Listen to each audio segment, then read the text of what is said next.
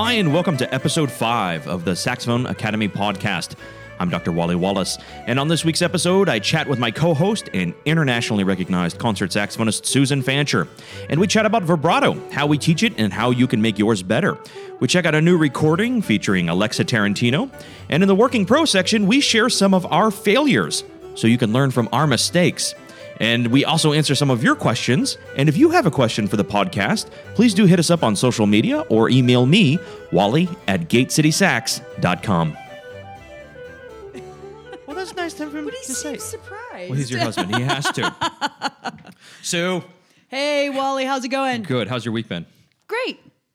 Yeah? Yeah, I'm on spring break. Oh, from Duke. Yeah. And Wake Forest. Oh, both at the same time. That lined Yeah, up. I know, right? But of course, which does not line up with your daughter's Of course spring not. break. No, of course so not. I'm home. I have to be home. We can't travel.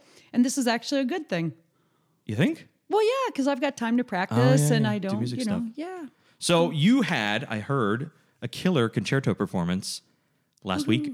I played a concerto last week. How did it go? Check.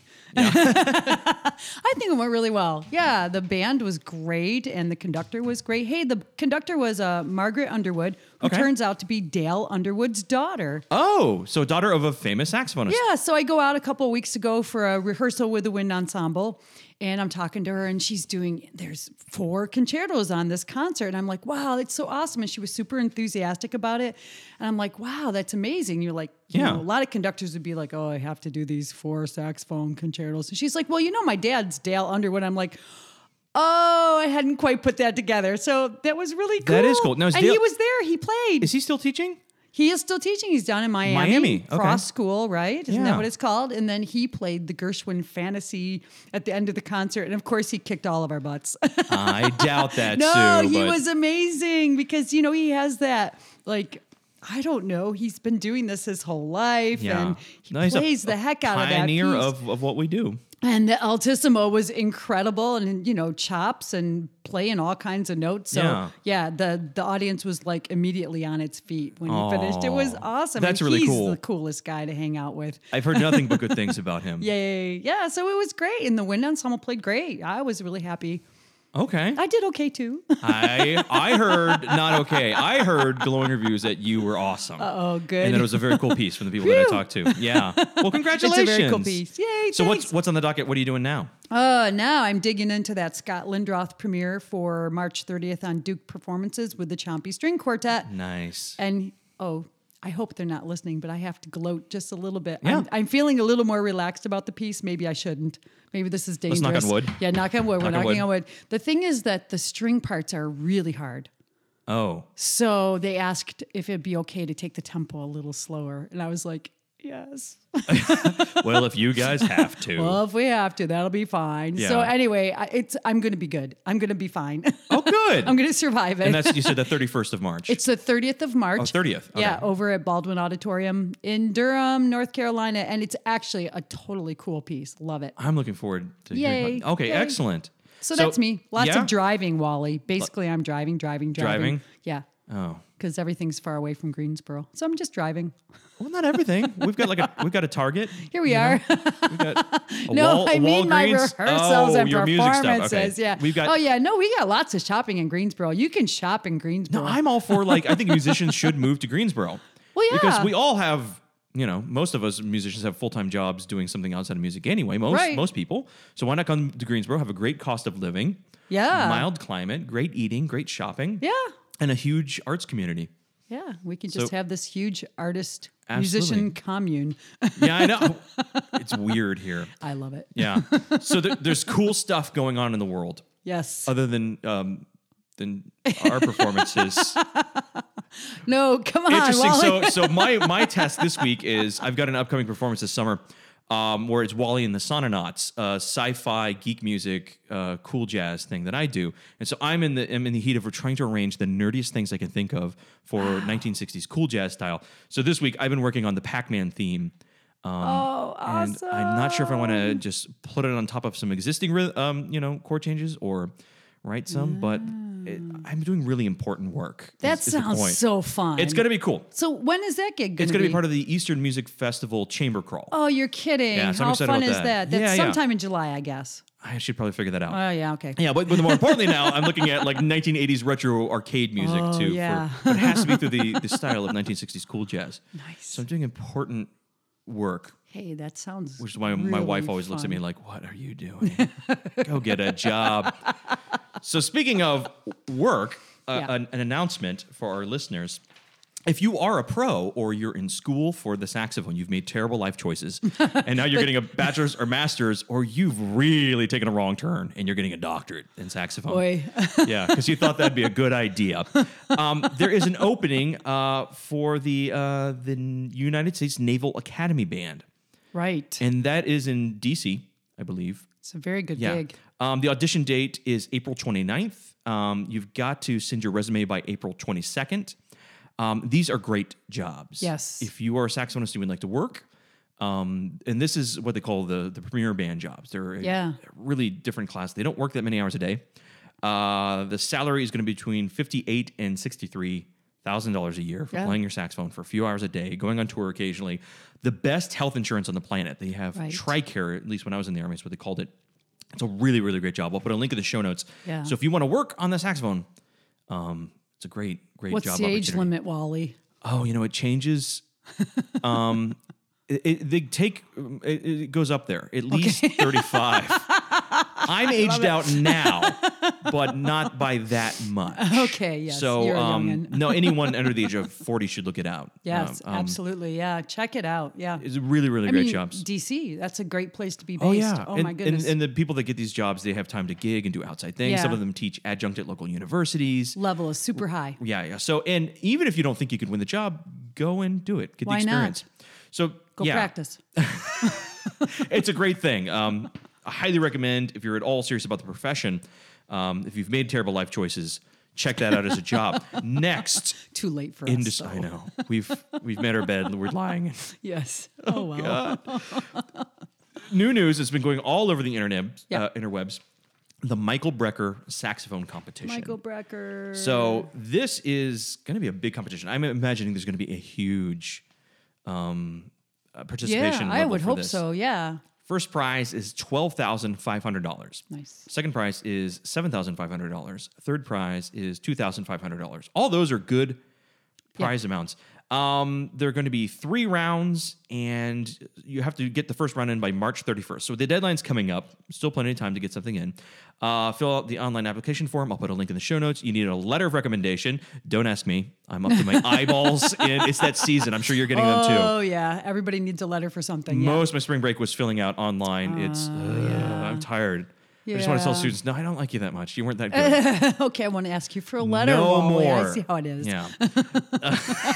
I see.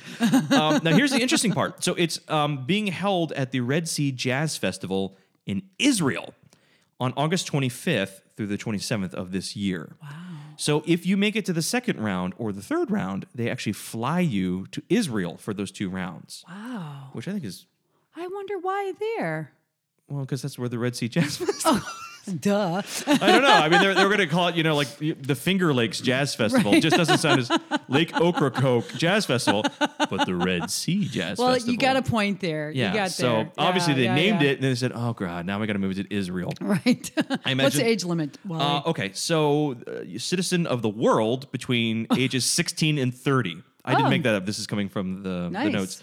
So Martians need not apply. do Canadians count? I think so. Okay, yeah, cool. Yeah, I think all citizens of the world, including I always rib on my Canadian friends.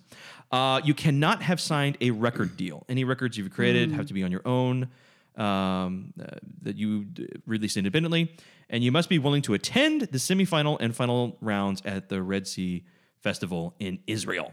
So, Cool. So go ahead and fill that online. You'll be sending in a recording, and I do not pity the judges. The amount of recordings they're going to have to screen. Can I tell you a Michael Brecker story? Please. So on my 30th birthday, Mark and I happened to be in New York City Yeah. on my 30th birthday. He was touring with a saxophone quartet, and I was just hanging out, which was cool. But Michael Brecker was playing at the Blue Note, Oh, nice. and we got tickets. and I sat like 15 feet away from his bell. It was amazing. And Joey Calderazzo was playing piano, and he was a young kid just starting out then, and it was amazing. And I remember Michael Brecker saying, "This guy's going to go places. You watch." And of course, he's amazing. Yeah. Have you seen that? He's So big time. Branford Marsalis just released a new record. Yeah. I think it was Branford. He plays with Joey all the time. Yeah. And the album cover is kind of because. Oh, I'm gonna shut up. Oh, It's great. I mean, I've just been a big fan of Michael Brecker for like my whole life, and I'm just like, when I got to hear him like live, 15. Now, feet everyone from I his know bell. that even if they don't love that aesthetic, they love him man. loved him as a human. I heard he was just a great. I never met person. him in person, but boy, what a saxophone player! And Yeah. it doesn't matter what style of music you like to listen to. He was just a great Oh, saxophone he player. changed. So Just much, great. Yeah. So kids, apply to the competition. Yes. Even if you don't think you're gonna win, I knew a trombone professor that said everyone needs to apply to Juilliard. Well, why? Well, to let you know where you are, because he wanted the that's students to get interesting. the students to Yeah. like keep your ego in check, and do these things, and get some. And a lot of times, I don't think you'll get feedback on this one, but. The military band auditions. but you you can might. get feedback. Stick around and talk to the people auditioning you, and you can get some great tips and Super feedback. useful, yeah. Yeah, absolutely. One more competition. Okay. Wow. Then Big in time. 2019 news this week. Matthew Ruggiero International Woodwind Competition. It cycles the woodwind instrument, and this year it is for saxophone, and it's sponsored by the Boston Woodwind Society. And you have to send a video on May 31st is the deadline. Single prize is $10,000, which is great. The deadline, once again, is May 31st. I'll put a link in the show notes. Eligibility: saxophonists who have not yet reached their 35th birthday.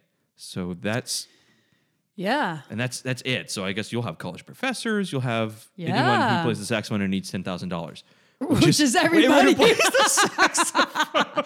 Hey, Wally, does it seem to you that there are just way more of these competitions now than there used to be when we were coming up through that stage of our career? Oh, yes, which is why I am happy to announce the Saxophone Academy podcast competition. I'm kidding. But you're going to post links to all of these I things, will. right? I will. Awesome. You are the best. The application fee for this is $100. The Michael Brecker is $75. Okay. And I'm not going to name any names, but there is a prominent jazz musician on social media that has been complaining about the application fee for the Brecker competition. I don't get it. I think it's completely reasonable because you have to pay the judges and the administrative costs. Yeah, and it that's costs just money to do these the things. way it goes. I guess it's a bummer for people who don't get out of the first round, right? Yeah, because but- they sort of feel like they paid the money to support the rest of the competition. well, But I mean, it costs money to put these things. That's on. everything. That's Yeah, everything. yeah. Everyone pays their gym membership. Only a few people get. Actually, go. Yeah, well, I mean that's also music school. We all pay tuition, and only a few of us end up with careers. That's life, kids. Pay your application fee. So I'll put links in the show notes. These are all great opportunities to make absolutely. fame, fortune, and money on the saxophone. Now, there's another piece of cool news because I Yes. understand you have now received, tried, and are am. ready to talk about Yay! the Van Doren MO. Pink gold MO from Van Doren. We've been excited about the pink gold. For weeks. Now I think the joke is real. It's no longer a joke. We're going to talk about this ligature on every program. We're just going to slip like pink gold into like some statement about something unrelated. Even if the words pink and gold happen at different ends of the we have to. Now we've gotten silly about it. So the thing is that David Gould and the lovely people at Danzer sent me a pink gold soprano sax MO and a pink gold alto sax MO. Okay. And I put them on and started using them immediately, and they work great. Yeah. Now here's the disclaimer. I think that maybe there's a little difference in response and maybe there's a little difference in tone color, but I couldn't really tell you for sure, to be honest. So what I'm going to do before the next time, so that we can talk about this again, Wally, is I'm going to have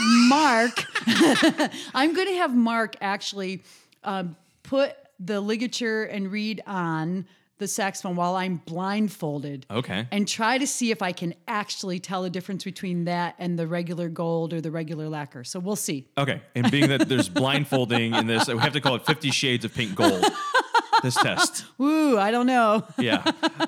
This is exciting. So thus far, your initial impression was? Well, they play great. I used it on the concerto last week. So yeah, I just switched straight to the new ones. Why not? Yeah. Well, let's go. And you were playing on the gold lacquered one before? Or the? Yeah, and that worked great. And what I like about the MO ligature is that the pressure goes perpendicular to the grain. Yeah. So there's two types of kind of ligature placements. There's the leather ones, which I just hate because Yeah, they don't work that well. no, they pull away your reed. Yeah. So what happens? You play your reed, it gets completely soaked. It dries out. This is for those that don't know. I'm not telling Sue. She knows this, obviously. They dry out, they warp, they start to pull away from the facing of the mouthpiece. A Yeah. good solid ligature holds it to the table of the Yeah. mouthpiece, and it keeps playing even as it dries out a little bit as Yeah. you play. The leather ones just pull away right with the reed. Yeah. And then the ones that run parallel to the grain, like the BG traditional, the Ishimori to a lesser Yeah, extent, yeah. I find I can get a little bit of sealing issues with those kind of parallel to the grains. But the MO, it goes across the grain of the reed, Yeah. really holds the whole front of the reed to the table. They work great. And they're very reed friendly, they sound great. Yeah. And now it comes Yeah. in pink gold. No, it comes in pink gold. It doesn't really match my horn, but it matched my jacket that I wore Deal on breaker. Saturday. So that Oh, looked yeah, really I saw the great. picture. Yeah, see, I got this Oh. sparkly. Ava calls it my Elvis jacket. I love it. uh-huh. Okay. Woo! Yeah, So lots going on. We will catch up next week with the playing test of the pink gold, the blindfold test. I better make sure I do it. Yeah. If you lied about it, we would never know. But Sue has integrity. Yeah. Good thing it's not a video because I would just like turn pink in my face if I tried to lie. I can't do it, Wally. Just can't. I can't lie. I'm sorry. I could use this information against you at some point You while I live can. on the Yeah, podcast. 'cause- it's true. While I have you in front of a microphone. It's true. So, What's next? in the studio? We want to make people better players. We want to make us better teachers. Boy, What concept are we talking about this week? we're gonna talk about vibrato, Yes. which is scary. Is that the thing where Scary you to talk where you about. wiggle your knees? Yeah, Yeah, and yeah. then it makes the sound kind of wavery. Yeah. Oh, Okay, that's not what vibrato. it is. Yeah. Vibrato. What is vibrato? Everybody knows what vibrato I is, right? hope so. Yeah. I mean, if you're a singer, it's the Well, that's pretty good. oh, you think? Yeah. So, what is your approach? What are you thinking about with vibrato? Well, the traditional way to teach vibrato, and people have different notes they start on, but you just pick a note, play a long tone, straight tone first, obviously. Yeah. And then you work on pitch bends. That's sort of where we start. And everybody's like, what is a pitch bend? So if you play a note and then you try to just pull your bottom teeth away, or you can just think of it as your jaw going down. So, Yes. and at some point, the sound will just break. At some point. Yeah. And usually when you're doing this for the first time, it breaks like almost right away. Yeah. Because you have more, and if you pull your jaw or your lip or your teeth or whatever you want to think Yeah. about it away from the reed, the sound just stops. But eventually you learn how to voice or how to compensate with the side of your embouchure, and you Yeah. can go, "Mwah." And this is really important, not just for vibrato, but also for tuning Yeah. and for learning how to do scoops and jazz, right? Yeah, and absolutely. glissandi and jazz. So that's where I start. Now, here's a question for you, Wally. Yeah. I've got a student right now who's learning vibrato, just starting out learning vibrato. And so when he tries to do it, I'm having a hard time getting him to move his jaw down. Instead, he moves it forward. Ah. And so I guess I got to get him in front of a mirror so he can see what he's doing. But he actually is really moving his jaw forward. So I'm putting vibrato on hold because I don't don't want want him that to do the lateral wrong motion, thing. Yeah, because he's going to hurt himself eventually. Right. Yeah, that's But not anyway, good. you do those pitch bends and then you try going kind of slow up and down, and you just work to get it a little bit faster. Maybe use a metronome. Maybe. Definitely use a metronome. Yeah. See if you can do 4 undulations at 60, for example. That's a good starting point. Yeah. And don't let it be wah, wah, wah, so it looks like a sawtooth. You want it to look like a Right. sine wave. So that's sort of the basic way to get going on vibrato. It's really, it's something you should probably put into your playing pretty soon, sooner than we I think usually so. get people to do it. Maybe once the embouchure is stable, Yeah. year 2, year 3 I think so. at the latest. Latest, yeah. And I find that it's really hard to learn if you haven't learned it soon enough, but it's not impossible. Nothing's impossible. That's true. I learned to ride a bike yesterday. So Yeah, you how'd can it do go? Are you hurt? Well, I took a wheelchair to get to the studio. Yeah. No. Yeah, you can pick that up later. Yeah. So do you use a specific syllable when you teach vibrato? Usually wah, wah, wah, wah, wah, wah, closer to wah, like Wah? W-U-H maybe, wah. Do you have one? I do. And I have Let me lots hear of, it. would you believe Yeah. I have really nerdy thoughts about this. I am not surprised, and I love that you've thought about these things really rigorously. I'm telling you, I'm so old school. I came from, up through where nobody really gave a lot of thought to this. It was kind of like, do this. Yeah. And the kids who couldn't just do it, I don't know what happened to them. And so if you They're could just engineers do it, and doctors now. Okay, then. Darn it. Yeah, I know. So poor me, I was able to just do this stuff with this quote unquote lousy instruction. Yeah. So give it to us with all the rigor here. I learned Wally. with my first teacher, which is fine, the wa syllable. My issue with wa is it does involve lip movement, which slightly alters the embouchure. I don't think we want to change our embouchure for a number of reasons. If you're in the altissimo and you want to add vibrato, like you should, so you don't give people nosebleeds, then we want our embouchure to be very stable. So we want just the jaw motion, like Sue was talking about, an up and down of the jaw motion, kind of a very vertical chewing motion, not forward and backwards. Right. So I really like the syllable vo. Vo. Now, I've heard some of the teachers good. have had use the va, V-A-H syllable. I like vo because of the shape of the oral cavity, which is more neutral. So I have my students put on the metronome at 60 and start with just 3 vo, vo, vo, vo, vo, vo, vo, vo, vo, vo. Yeah. This is a weird science fiction, like alien heartbeat. Probably even wo would be better than wa, right? Because wa really moves. Yeah, some of the old school books do teach. I think Larry Teal actually in his book, I think the VAH, which is not bad. Right. Most importantly, it's using the jaw. Right. So we practice very structured and very metronomic, and you have to keep up with this. You talked this about in an earlier podcast. You got to work on vibrato, especially if you're classical saxophonist, fairly regularly, because these micro. Oh, yeah. And it's the first thing to go. If you take a month off in the summer, which is a wonderful thing to do, I love it. Not if you're a student. Yeah. But if you're playing hours if you're and not hours and hours. Student, then take a break.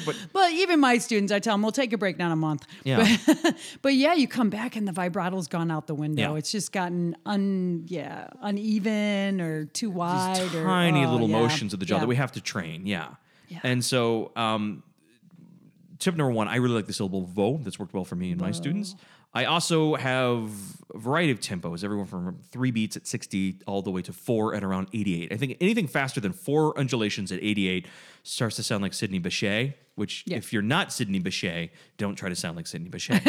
And then the other thing is, there is a little bit of, bad band directors in the French are making this confusing. Here's what I mean. Band directors who have not studied the saxophone seriously, which is understandable. When I was a band director for a couple of years, and I gave horrible information on the flute.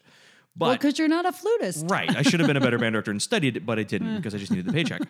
But I kid. I'm not kidding. But there's the question of, jaw, I've heard I should do air vibrato, a pulsation, or an intensity vibrato, like a flautist or a brass player where we do pulsations. And there are a couple of French players that do this marvelously. Yeah. Claude Delon does an air, a pulsation, an intensity vibrato. I believe Vincent David and another fantastic French player does the same thing. There are some really good European players that do a breath or pulsation or air intensity vibrato.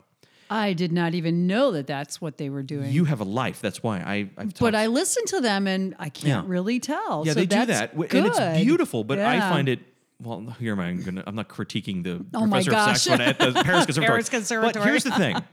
Conservatoire. If you want to play jazz, and you do. Of course you do, You yeah. cannot use that type of vibrato for jazz. Will not work. You will get a wedgie. You will get your lunch money taken, and you will not get called back again. To mimic the idiosyncrasies and the beauty and the style of American jazz, which is, I think all saxophonists need to have a working knowledge of at least. It needs to be a jaw vibrato for a multitude of reasons, like you said. You can't do all those scoops and glissandi and effects. You can't do those without the jaw movement. Exactly. Yeah. You cannot sound like the fluff of Stan Getz. You cannot sound like the wonderful bends of Cannonball Adderley without using some motion of the jaw. Even the subtone, you need that kind of voicing and lip control and So jaw I'm a big control. fan of jaw vibrato. So I really don't like the breath or pulsation or. Gosh, I didn't even know anybody was doing that. There are a couple European players, and I've had some friends that studied with them. They sound great, but it is limiting in the styles and genres. Yeah. And I don't think we need to learn different styles of vibrato for the genres we want to play. That sounds needlessly confusing. Right. The other issue is that's incredibly hard to do in the very low end of the instrument. Yeah. Because you're filling up that huge conical bore. You can't really let your airstream. And the other thing is I want my Airstream different and separated from my vibrato. I Yeah. want to be able to mess with Same. the color of my Airstream and the color of my vibrato independently. I think that gives us a lot more palette. Yeah, think about a violinist. You know, they use one part of the body for the vibrato and another part of the body for Yes. for bowing, and I think that, I that's like a that. good way to think of it. Yeah, and especially in the altissimo, it's very difficult to do that fast with any, because I think we need a certain speed. Yeah. Would you agree with the rule of thumb? Generally, slower vibrato in the low range, faster vibrato in the high absolutely. range. Generally speaking, Yeah. yeah. If you do a slow vibrato on a high note, it sounds really weird. Let me goofy. let me put you on the spot. So I'm sure we both agree when teaching vibrato, there's no better way, because we could talk about it till we're blue in the face. It Yeah. should be fluid, round, a spinning motion. Yeah. But we have to get a sound, an aural presentation in the student's head. Yeah. So what is like your go-to recording of a saxophonist that you think has beautiful vibrato? Well, me. Obviously, you're going to check out Sue Fancher's recordings. So we play with our students. Okay, but disclaimer, I'm Yeah. not perfect either. I don't always love everything I do. But Oh, goodness. That's a great question. I used to have I think I still have a recording by Michael Hester. Oh, gorgeous vibrato. Mm-hmm. Yeah, lovely singing vibrato. There's lots of people playing with good vibrato now. You'd think I could think of a whole list. Hester was my favorite, and I studied with him gorgeous, for yeah. a lot of years in Tucson. A mentor of mine and friend of mine, but unfortunately, you can't get those recordings anymore. They're out of print, and he's now a vegan poet. Good for him. Yeah, he's living life well in the foothills. So But vibrato is one of those things, Wally, that's really evolved in the saxophone world over the Agreed. last, my lifetime, last 30, 40 years listening. And even people who used to have like a really, kind of vibrato, I can't really sing it, now have changed to something that's just makes a lot more sense. And maybe just the style has changed in all instruments, but saxophone vibrato. we've come a long way. We've come a long way. way. I Baby. hear the young players, when I go to competitions and conferences, they sound great. Yeah. Yeah, No, they I really know what sound you used to be. Not that many years ago, there were some players God. with some weird Yeah. vibratos, and it was kind of like, Yeah. we're all kind of figuring it out, and I guess that's okay. But now we kind of have a more refined. It would distort the tone and Yeah. the pitch, and it would just sound very strange. Jim Umble's got a beautiful sound and beautiful vibrato. Trying to think of other players. I will research that for the next podcast. Yeah, we'll find some good. Let's for next week. Next and maybe we can podcast. play like a clip or two of of some of our vibrato. favorite uses of plasma vibrato. Yeah. For jazz, I really obviously Stan Getz has a beautiful, lush, wonderful vibrato. You could mimic John Coltrane's vibrato, but you're going to be waiting a while. He does distinctly not using much of it. Distinctly doesn't do much. Which is so neat. That's one of the things I love about the saxophone. If I listen to a classical pianist, I might be like, I'm not sure who that is. But the saxophone, as you can tell instantly, it's such a sound signature. And vibrato is very, very personal and very individual. Yeah. Oh, I know. If you want to make someone mad, make fun of their vibrato. Yeah. So, do you have any books or any recommendations, resources for the students out there that maybe aren't sitting with a great teacher but want to learn more some exercises that you For recommend? vibrato? Yeah. Well, really just get your metronome on and play some vibrato with the metronome. Get your Bozza aria out and play it like a vibraphone, where you turned on the vibraphone and it goes whoa, whoa, whoa, whoa, whoa. Yeah, and when whoa, we're whoa, training, whoa, whoa. it does sound mechanical. Yeah, and just absolutely. do a real regular one, because that's not how we're going to play. Eventually, Right. you're going to do a straight tone and add the vibrato, Yeah. or the opposite, or just hit a note. Be able to hit a note with vibrato or straight tone and then add vibrato. But make sure you're deciding and not just taking what's easy. Yeah. Right, it's very easy to start a note without vibrato and add it to every note. And if we do that all the time, it sounds very affected, right? yeah. And, well, there are some older players that did do that. Yeah. Every note started without, and then you're right. It's all right. So we got to vary it. But if you want to do that, okay, go for it. That's Right. your decision. But But it's like paprika. It needs to be a choice and not all the time. Yeah. And make sure you can go wee, right away on a note if you really need to. Well, I think I listen to a lot of violinists, and I'm a huge fan of Hilary Hahn, who I think is my favorite musician on the planet. Sorry to interrupt, but one of the things I was going to say, if you want to listen to good vibrato, maybe go listen to violinists. Yes. Yeah. Yeah, and the way they approach it, and it's It's good. I really like Larry Teal's Saxophonist Workbook. It does have a Yeah. great chapter on vibrato. It's got vibrato exercises, a diagram of the right, the wrong, where there's Yeah. a good EKG that's gone awry Yeah. in the spinning motion. So I will link to the Larry Teal Saxophonist Workbook if you're not with a good teacher. That's just great for so many things. It's is. just really comprehensive. Yeah, I've gone through 2 or 3 copies over the years of teaching and just not losing, just getting worn out and Awesome. dog-eared and coffee stained. And I will say one of the biggest problems I find with young players that one of the biggest pitfalls when you're teaching vibrato to a young student, or if you yourself are trying it for the first time, most students start to back off their airstream when they start moving their jaw. Right. They subconsciously back off their airstream, pull back Yeah. their airstream.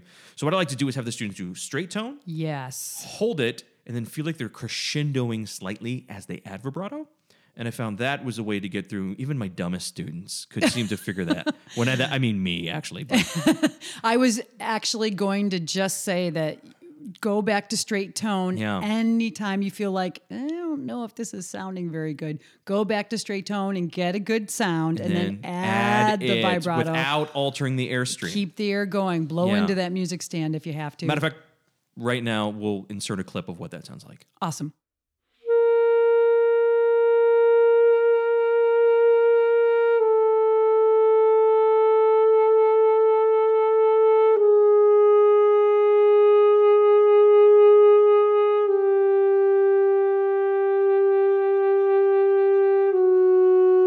And I'll add that in post because we don't have our Woohoo. saxophones out right now.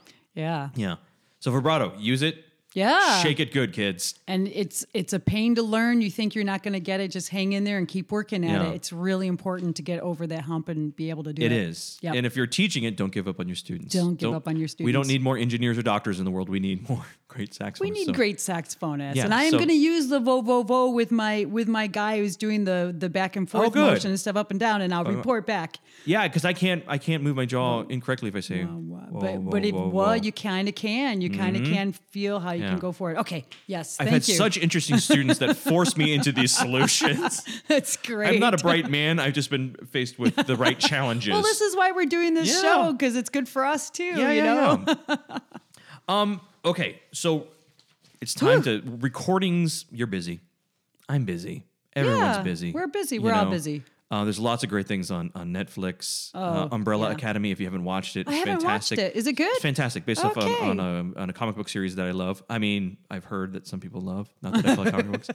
A lot of good stuff. So some recordings may slip through the cracks that you're not aware of. Yeah. So this week, we found a recording that we like. Yeah. Very much. It sounds It beautiful. is Yaz music, or jazz as we call it in the South. And the saxophonist is Alexa Tarantino.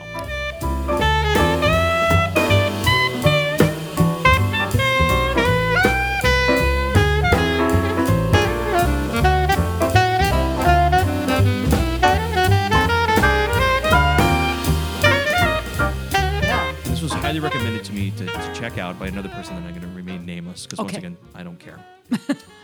And the album is, hold on, let me pull up my notes. It's a band that was put together kind of like a studio project where this Mark Free, a producer who owns Positone Records, put together a group, and it's called Something Blue is the name of the group, and the album is called Maximum Enjoyment. And I will say I did have nearly maximum I enjoyment. enjoyed this recording. So I was doing some work on the front door of my house yesterday. You know, Yeah. every once in a while I do that quote unquote handyman thing. I love to do home improvement, and Mark and I both love to do these projects by myself. So I had this. And you're not record- even being sarcastic. No, I really did. Okay. There was beautiful weather here in Greensboro yesterday. The dog was at the doggy daycare place, so I could have the front door open. I almost made Wally choke laughing. No, but it's true. I took Okay. the dog to Yeah. doggy daycare, and I could have the front door open and ripped off the molding that wasn't sealing well, and I put some new molding on there. Are you impressed? And now I'm feeling really guilty because Erica would love these kind of things to happen, but I just like I'll call someone.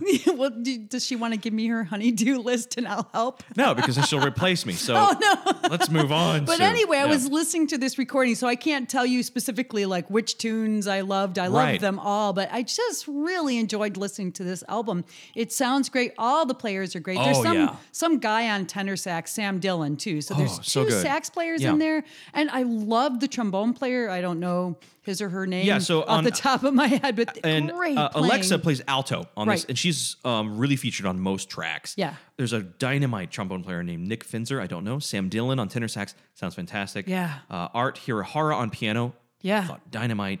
Boris Kozlov. We all ignore the bass anyway, but he sounds great. Oh, awesome, And Rudy yeah. Boyson on drums. All like you said, it was just Oh man, So just great music and great playing. yeah. And the tunes I think they were all written for this, or they were from the Positone label, so they don't have to pay licensing fees. Okay, so So- they're tunes that were released earlier on. Yeah, and I other think recordings. Alexa, and I've reached out to her, and we'll update next podcast. I believe Alexa wrote most, or at least some of those tunes. They're good tunes. Cool. But as a player, I just really loved her alto playing. Yeah, great sound. Talk about good vibrato. Go listen to her. Oh, yeah. my gosh, yeah. What a magnificent. There's such the flexibility and fluidity to her playing. Yeah. That was, like, but it's steeped in the tradition. You can hear elements that she has obviously studied Cannonball, Adderley, and Parker, and you could hear that. It's a very informed sound, but it's also very fresh, very imaginative. Yeah. Well, she's relatively young and based in New Yes, York. So I read a little on her bio. So she's an Eastman grad, and that's a pretty good school, right? Yeah, yeah, I guess. Whatever. Yeah. Anyway, they all sound great. Yeah. Great group. They should do more together. Really enjoy. Oh, I know. It was a Yeah. great project. And she's got some solo albums too, we should check out. I'll link this recording in the show notes. Yeah. Really enjoyed her playing. And I just thought, just refreshing her playing. I think she's Yeah. getting a master's at Juilliard right now, I read. Okay. Or she may have finished at this point, 'cause no hey, one- is Ron Blake teaching there at Juilliard? You know, I have. Yes, he is. He went to school with me at Northwestern. we No were in the same way. class. I know. Okay. I'm Ron famous Blake from because the I'm Saturday Night friends. Live band. Yeah, because Yeah. I'm friends with Ron. That's my claim to fame. Okay. That's a good claim to fame. You know, Yeah. my claim to fame is I once played a gig at a bakery, and Michael Stipe, the singer of REM, was there. No way. And he looked up and left. Yeah. That's how. I'm sure it had nothing to do with you. No, the look on his face made it seem clear that he wanted to enjoy coffee and a pastry, and that was not making that morning better for him. So Well, the saxophone is not a quiet I'm sure instrument. I just don't think he was a fan of yeah. Anyway, it's fine. Maybe his ex-wife was a saxophone Maybe I player. shouldn't have I'm just joking. I don't even know the guy. Oh no, I don't think he's been married. I also maybe I should have gone stand next to him and maybe gyrating Wally. motions. Yeah. Jeez. So maximum enjoyment. The band Something Blue. Go enjoy and it. the saxophonists were really wanting to that is really featured on there that we really just kind of fell in love with this week. Alexa Tarantino. yeah. Dynamite Young and Didn't know her. Yeah, great. some great things. And I think she Yeah. also teaches like the education program at Jazz at Lincoln Center. Well, there you have it. Yeah. So Good. she probably knows what she's doing. Yeah. So, Sue, Where are we now? are you working? I'm working. How are you? I'm working. It's time for the Working Pro Working or Pro. Tales from the Working Pro. So every now and then we could tell you, yes, do this, do that. I have a career development course where I tell college students, do this, do that, don't do this. But I think often we can learn by example. Yeah. And you had this great idea of, Oh, yeah. I said, hey, how about if we just tell stories of things that we've done or have happened to us on gigs? things that you can learn from our mistakes. Yes. So I want to hear, what is your tale from the Working Pro? Well, I could sit here and tell you tales for hours, but I chose a couple to share. So the first one was when I was a member of the Vienna Saxophone Quartet. And you know how after a concert, you go and you talk with the audience and, that's some of the best Yeah, fun after absolutely. a concert and just get some feedback. And also you just get to meet people and talk to people. I love that. So, I was playing soprano saxophone because I play soprano saxophone a lot with quartets. This makes sense now. Okay. I'm tracking. And it was one of those performances in a hall where, there's a relatively low stage. And so after the performance, we just kind of stepped off the stage and people came up to talk to us. And Yeah. I was standing there holding my soprano sax. And, I was getting tired of holding it. So I set it down on the stage. I stood it up on its bell, Wally, which you never do, right? Oh, you yeah. never just stand a soprano saxophone on its bell. That's a no. really dumb idea. Yeah. So I stood it there. And then I thought to myself, oh, wait, that's a really dumb idea to have my saxophone just standing there on its Right. bell. So I reached over to grab it and knocked it over. Oh. It was fine. I mean, it had to get some repairs, but after that, it was fine. So don't do that. So bring a stand or... Yes, or hold on to it and your wrist will recover. Isn't that silly? So that's a silly thing. You want to hear another really dumb thing I did? Yes, I do. So again, when I was in the Vienna Saxophone Quartet, we had this one piece we were playing by Friedrich Serha, who is a very famous composer in Austria, probably known better to the rest of us, and probably not that many of us, but as the composer who finished Berg's opera Lulu. Mm-hmm. So he was a student of Alban Berg. So he's a very famous composer. And we were very excited that he finally agreed to write a piece for the Vienna Saxophone Quartet. But the only way he would do it would be if we would allow him to write for multiple saxophones for each player. So each player had to play two saxophones. So I had to play soprano and alto. The alto player had to also play tenor.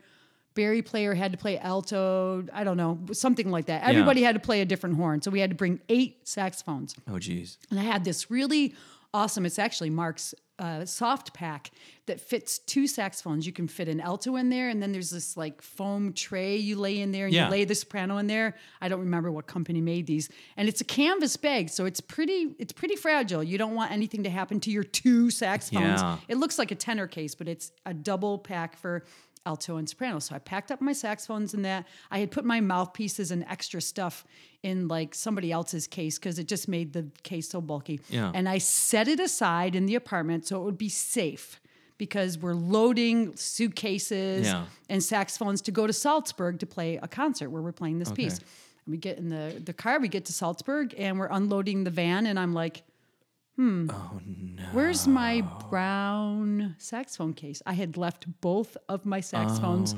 back in the apartment. Was this the premiere of the piece? No, but it was a performance of this piece on a pretty big concert. And so I had left both the saxophones back in Vienna. But I had my mouthpieces because I had put them in somebody else's case, so that was by good. accident for the bulkiness. It was not a fail-safe redundancy. No, not at all. I hadn't thought anything of it, and it turned out that Mark played alto on a different movement from when I needed the alto, so we could share an alto as it turned out. And I had my mouthpiece and reeds. And anyway, we're married, so I could play on his mouthpiece and reeds. It wouldn't be too grody. But I needed a soprano sax. So here we are. It's just a few hours before this concert's supposed to happen. Right. So we call the local music store there in Salzburg and ask them if they've got a soprano sax that we could borrow. Well, they didn't, but some guy had recently purchased a Selmer Series 3 soprano. And we called up that guy, and he answered the phone back in the good old days where you could call somebody and get an answer on the phone, and asked if we could borrow the saxophone for the concert. And he said yes. Oh, that's fortunate. He said yes, yeah. And so we got the saxophone. I played on it, and we got it back to him. So everything worked out. But oh my God. That was what a panic! Oh, I felt like the biggest idiot on the earth. in the plays and literature that's called Chekhov's gun, where you have something where if you showed in Act 1, it has to happen. So that canvas bag that you had tucked away was that foreshadowing. So when we make the short film of this, we're going to zoom in on that canvas bag, and we're going to know something bad's going to happen with that canvas bag. But there were so many saxophones in the car. There were still 6 saxophones in the car, even without my 2. So it enough. seemed like There's plenty. It didn't occur to me to check to make sure. So the problem with that piece is you have to bring along 8 saxophones. It's crazy. I love that. There's enough saxophones in the car. It's like when I go on vacation with the kids. We have enough goldfish and juice boxes. We're fine. That's all you really need. Yeah, well, if you're going on maybe vacation we should with make kids. sure we have the exact ones we need. Boy, they. Yeah. So yeah, okay. there's maybe a takeaway lesson.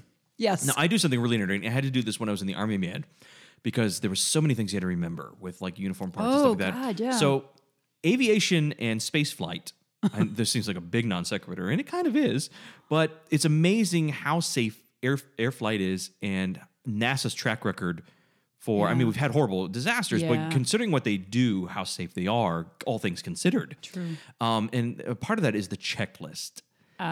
So I actually developed, I'm such a nerd, a checklist of everything I need to do where I will actually go through and check off that because I have a reasonable high level of anxiety where like I'll be in the car and think, oh, did I pack that? And then I can't relax. And then I'll pull over at an Arby's on I-85, open up my case to make sure I have my neck strap. Yeah. And so I found a checklist. Been there. Yeah. And then it's really, really helpful. Yeah. So send me $19.95. My PayPal is wally@gatecitysax, and I will send you my checklist. Okay. Ham sandwich. Check. Sounds great. Xanax. Check. Yeah. Hey, I have a feel good why we do this story. Oh, I want to hear it. Here's the thing. So this is when I was in the Roland Phones saxophone quartet back in Stockholm, Sweden. And we finished the concert. And we did a lot of light classical and kind of light jazz kind of stuff, Right. that Showtime stuff I was talking about. And so really beautiful concert programs we would do with that group. And I loved it immensely. And one concert in particular, I remember afterwards, a woman came up to us and you could see she had been crying. She had been so moved by this performance. And she told us that it had been a terrible day for her. She was a social worker and had to, I think, take a child away from a family or something like that. It had just been an awful day, and she had dealt with ugliness all day, and she wasn't going to come to the concert because she was exhausted. But in the end, she decided, well, I'm going to go to this concert. I had planned on going to this concert, and she thanked us for just reminding her that there was beauty in the world.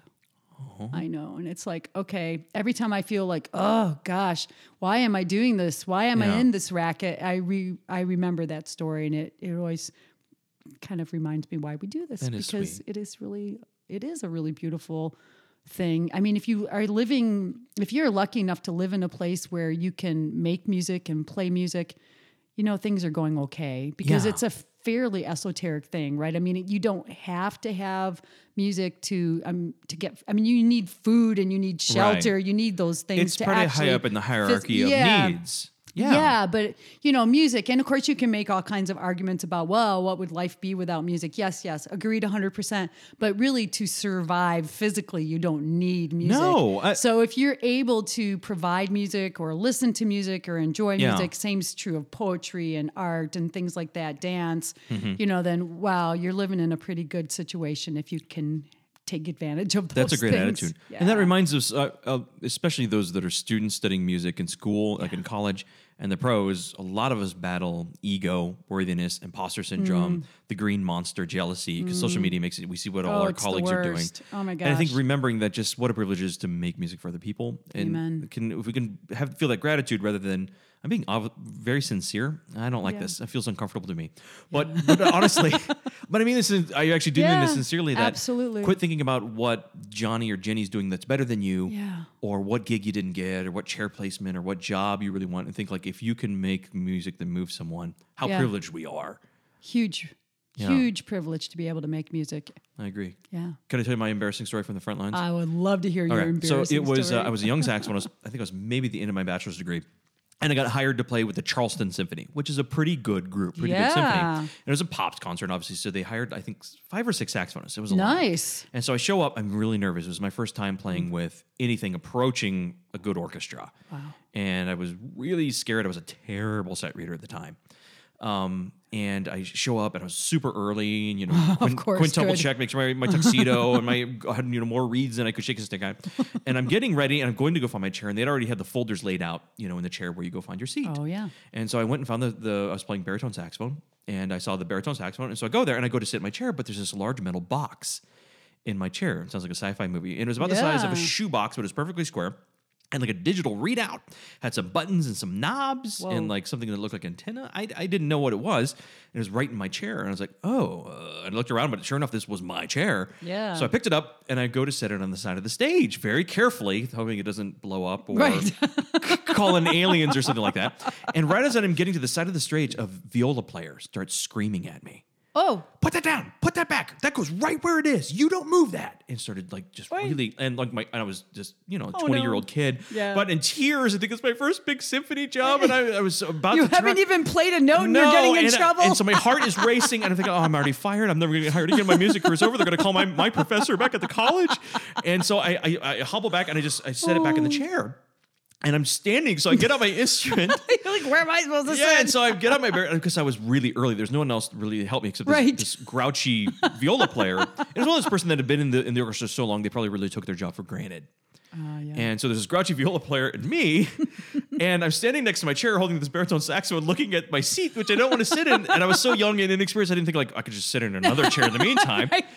And so finally, Well, because somebody might come and yell at you Right. because you're in their chair, I know, Wally. and I was so scared, so I was standing holding this baritone saxophone like an idiot. And then a few minutes later, the woodwind section all starts shuffling in because they got there at their normal time. Right. Only 10 minutes before rehearsal. And finally, one of the other saxophone players hired for the gig looks at me quizzically, and I think his wife was an oboe player.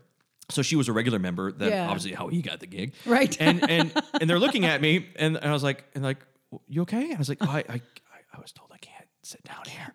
And she busts out laughing. She's like, oh God, just put it under your chair. And I was like, but what? It's just like, oh, well, here's what that is. Right. The major orchestras have unions, and the unions have rules. Yes. Meaning they start and stop at a certain time. This is true. And one of their union rules is because these string players have unbelievably expensive instruments, is that the climate has to be controlled. So if it goes above a certain temperature, Right. certain level, or goes below a certain, they leave with pay. Yes, And so they had this this is industrial true, yeah. thermometer. Oh, that was a that's- thermometer. And oh the my union God. rules dictated that the thermometer was supposed to be in the center of the concert hall during the entire rehearsal, and if it went above or below. And so the oboe player just kind of shook her head and laughed and said, oh God, no, I'm so sorry. This is not just stick it under your seats. And so then finally, after like 30 minutes of me standing in the middle of I was not a bright kid. But that was... I don't know. That's a pretty kind of weird curveball to get on your first gig. But gosh. it threw me for such a loop. I was really shaken. I did not Yeah. play well. Oh. So here's the pro tip out of that. Don't play with orchestras. No, I'm kidding. Orchestras have strange union rules. If you find a weird box on your chair Yeah. and it's got a digital Just readout, put it underneath it's your chair. Probably Yeah. just a thermometer. If it's ticking, Okay, run. leave and call the fire marshal or the police. But if it's just a giant metal box that looks like a thermometer, Yeah. just put it under your chair. gosh. And that's my pro tip. I'm so for sorry Wally. that happened to you, Wally. That sucks. I will never forget how angry that viola player was at me. Wow. Guess Yes. Where are we now? what? Okay. Oh, and please, if you have a story from the front lines, Oh, yeah. send us. So I will people create. are going to have stories. Yeah, I will create a Facebook post for this episode. Yeah. And I will have a call to action where I want you to tell the worst thing that's happened to you on a gig. Because I bet ours are fairly mild compared to what I imagine some things. Oh, yeah. Although I got to tell you, leaving not one but two saxophones. Shut up, Wally. And that's like, that's Well, it's not it's even a good telling- thing no one will ever know. Right. And I didn't tell you the story about getting deathly ill in Egypt. Let's save that for now. Right? I was- There's so many stories. But that wasn't really our fault. That was just bad luck. We That's ate just some bad food. Bad food poison. Food poisoning. Probably. Oh, jeez. All right. Oh, goodness, It Wally. is time. Yes. Let me open it up. Let me get out the Oh, canvas. the mailbag. Yeah, open it. Okay, so we have mail. We have a question. Yes. And this question is from Curtis. It says, "Hi, Dr. Wallace and Dr. Fancher. I'm a second-year music education student in Canada at Western University. I recently decided to memorize the Creston Sonata for a competition coming up. I'm wondering if you have advice for memorizing pieces that you have already learned and what approaches you take to this. Also, how does memorizing music affect your mind when you're performing?" Wow. Great question. Awesome question, Curtis. Yeah. So, Wow. The Crescent Sonata. That would be great to memorize that. yeah, Tough piece to memorize. there's a lot to it. Yeah. Da da da da da. At least that comes back a few times. Yeah. Well, he probably has more of it memorized than he thinks just from practicing it enough to be able to play it. I agree. So I used to have to do a lot of memorization in the Rolling Phones. Our whole second half of the concert was memorized. Oh, wow. Nothing quite as technical as the Creston, however. Yeah. But the way I memorized that music was to take recordings. We would record the piece, and then I would just play along with the recording, with the music, without the music, try to see how far I could get with the music, without the music, try to play along with a recording of myself playing the piece. Oh, yeah. So he could try that, although, probably... Well, he could try that. You never know how far you can get. You might be surprised how much of it you know. Maybe start with the second movement, Yeah. and get that one in the bag. That one should be relatively easy, I think so. quote unquote easy. Nothing's easy to memorize. But the more you memorize, the easier it gets. I remember when I was doing it a lot, it got easier. Yeah. I haven't done much from memory in a while. So now when I try to do it, it's just daunting. It is. Well, that brings up a good point. It's a muscle. Well, It's not a muscle. Not literally. Well, yeah. but it's something yeah. you have to keep up. Yeah. And it's I know there's a couple weirdos that have like photographic memories that just can. I knew a guy in grad school that Oh, yeah. he would eat his lunch while looking at the music.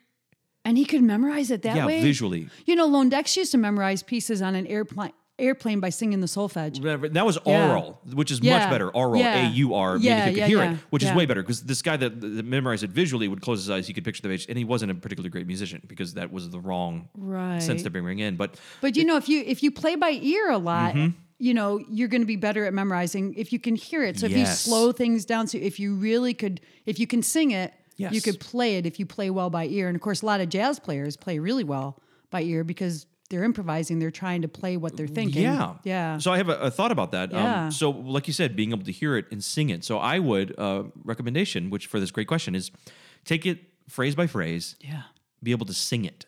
Yeah, and if you need to transpose octaves or whatever, you know, that's fine. But slow it down, obviously, because the crescent's fast. I have to get the right pitch. I'm not sure if that's that pitch. Well, we'll have people call you out here. Okay. Somebody will say no, you know. Each phrase, be able to sing it and hear it in your mind's ear, and then learn it like that, phrase by phrase, and sing it. But there's no quick tip or trick. It's just practice. And I learned this when you mentioned jazz. I started seriously studying jazz, where I wanted to transition from more of a classical player, more to a jazz player, not that many, I guess maybe closer to 9 years ago. So I was studying with this jazz guru. Yeah. I'll say his name because he's great. Chad Eby. Oh, and I went to my Chad's first great. lesson. He's the finest jazz educator I've ever met. He's a pain in the ass. He's incredibly sarcastic. He's just a jerk. We love him dearly. But I will say, like, he's the finest jazz pedagogue I've ever met. And so for the lesson next week, he said, well, you know, let's transcribe this Art Pepper solo. And I said, okay. And so I said, do I need to put it in finale or can I just write it on? He's like, no, you don't. He's like, Don't no. write it down, Don't write it down. I was like, well, then technically I'm not really transcribing. But I said, okay. He said, no, what you're going to do is you're going to put it on the CD and you're going to go learn it phrase by phrase and you're going to play along with it. And when you come back for your next lesson, I'm going to put on the CD of Art Pepper Meets the Rhythm section. And it was, it doesn't matter what the tune is. I can't remember right now. I said, I'm going to play and you play along. And I don't want to know where you start and Art Pepper starts or stops. I want it to be indistinguishable. Yeah. And so I went home. I was like, all right, how hard could it be? Right. And it was like, at first it was just miserable because I would learn maybe 8-12 bars. Yeah. And I would slow it down. I used the cheating software, which was great. Yeah. And then the big problem was, so I found the next day I would go back to work on more and I'd forgotten the first A section. Yeah. Yeah. And so I found, and it was really mind-numbing. And then I was like, oh, should I just write it out to help myself? And I said, no, I don't want to cheat. I'm going to put my faith in this jerk and trust the process. But I found years later, now that I've been doing it much more regularly, it's just that muscle that you flex. And now when I transcribe, it's much more easy to memorize. It's just, this is terrible advice, but you're just going to have to do it little bit by bit. But my advice for the Crescent is really the same. Get a recording of it, preferably of yourself playing it. And then, you know, basically learn it from your own recording. So the thing with the Crescent is, of course, you can read it and memorize it. So you can approach it from both sides. But I think if you approach it from, okay, how would I transcribe a jazz solo that's not written down? Yeah. And I can actually cheat and look at the notes. Which is important because I know people that wanted to transcribe classical music, then they always end up like leaving out an articulation or something important. Yeah. And then it's hard to work back in. But just small. And just do a phrase at a time. Yeah, absolutely. Well, how does it, the second part of this great question is, how does it affect, when you've memorized pieces, does it affect the way you perform it? I think so. Yeah, absolutely. I mean, you can play things with the music there and play them really freely and with a lot of personality and all of that. But if you've memorized something, I think you almost are forced into thinking about it in a way where it really comes from you rather than from the paper, if that makes any sense. Yeah. And I also think it's so great for just playing your ability to play by ear if you've memorized stuff, because that's essentially what you're doing. Unless you're the photographic memory guy where he's kind of reading it. He was a weirdo. Don't worry about that. But when I memorize something, I'm really I'm playing it by ear. I'm not really thinking about, that's a B flat, B natural, C natural. I mean, there might be a place here or there where you're like, okay, I have to remember that that lick has an A natural and the same lick comes later with a B flat. Right. You might be conscious of some notes like that. But like when you play your scales, when you really know your scales, you're not thinking sharps, flats, fingerings. You're just playing them. By ear, by the aural impression in your mind and the kinesthetic memory. Yeah. And if you found that where like I find like, I may not know the slow sections, but the fast sections, just kinesthetic memory, are probably still there. Yeah. Because you sometimes can't really sing those as fast. Oh, I know. Oh, no, I can't do it. Yeah. So if you can sing the Cresta Sonata at tempo, yeah, you should be a singer instead of a saxophone player. Make an MP3 and send it. There you go. Wally at gatecitysax.com. And if you have any questions for us, please do email us. We love getting your questions. Yeah. So please do email us, hit us up on social media, and we'd love to answer your questions on the next episode. Yeah. And in the meantime, go to the Facebook page and or email us, and we might share the worst stories we hear on the next episode. The worst things that's happened to you. And in the meantime, Sue, Wally, I hope you have a wonderful week. Have a great week. We'll see you soon. Bye.